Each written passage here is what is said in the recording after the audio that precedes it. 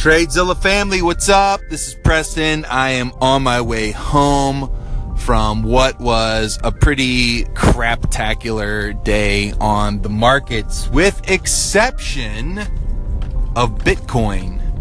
Woo! Bitcoin screamed this weekend.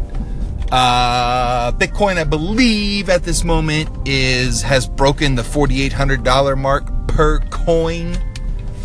I wish I had something more positive to issue in our little chat we're having here this afternoon. It's not going to be a long podcast, more of just a check-in, trying to be accountable. But all these stocks that I'm watching are in the red. Womp, womp, womp. That's right. All the stocks I'm watching are in the red. ATOS is in the red. It dropped as low as, I think, at 1.48 cents. So a far cry from where I was expecting the stock to be after the microcap conference.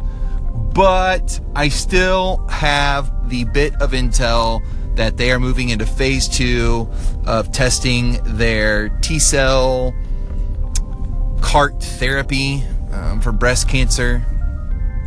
So I'm a big believer in this company.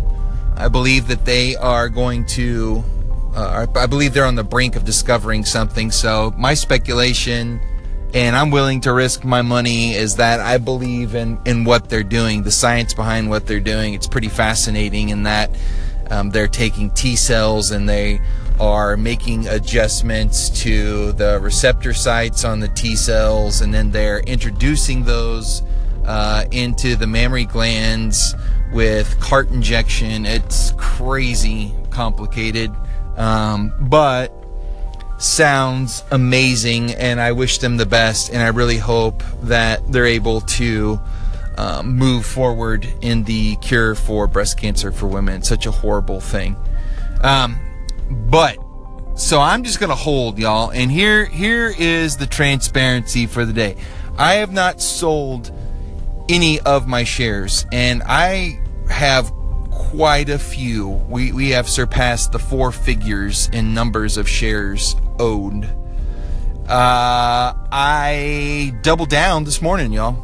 So the price dipped, and I bought on the dip, and I picked up another 400 shares. So I have got quite the amount of shares in my portfolio with regards to ATOS. I did a day trade on Friday for Linu, ticker symbol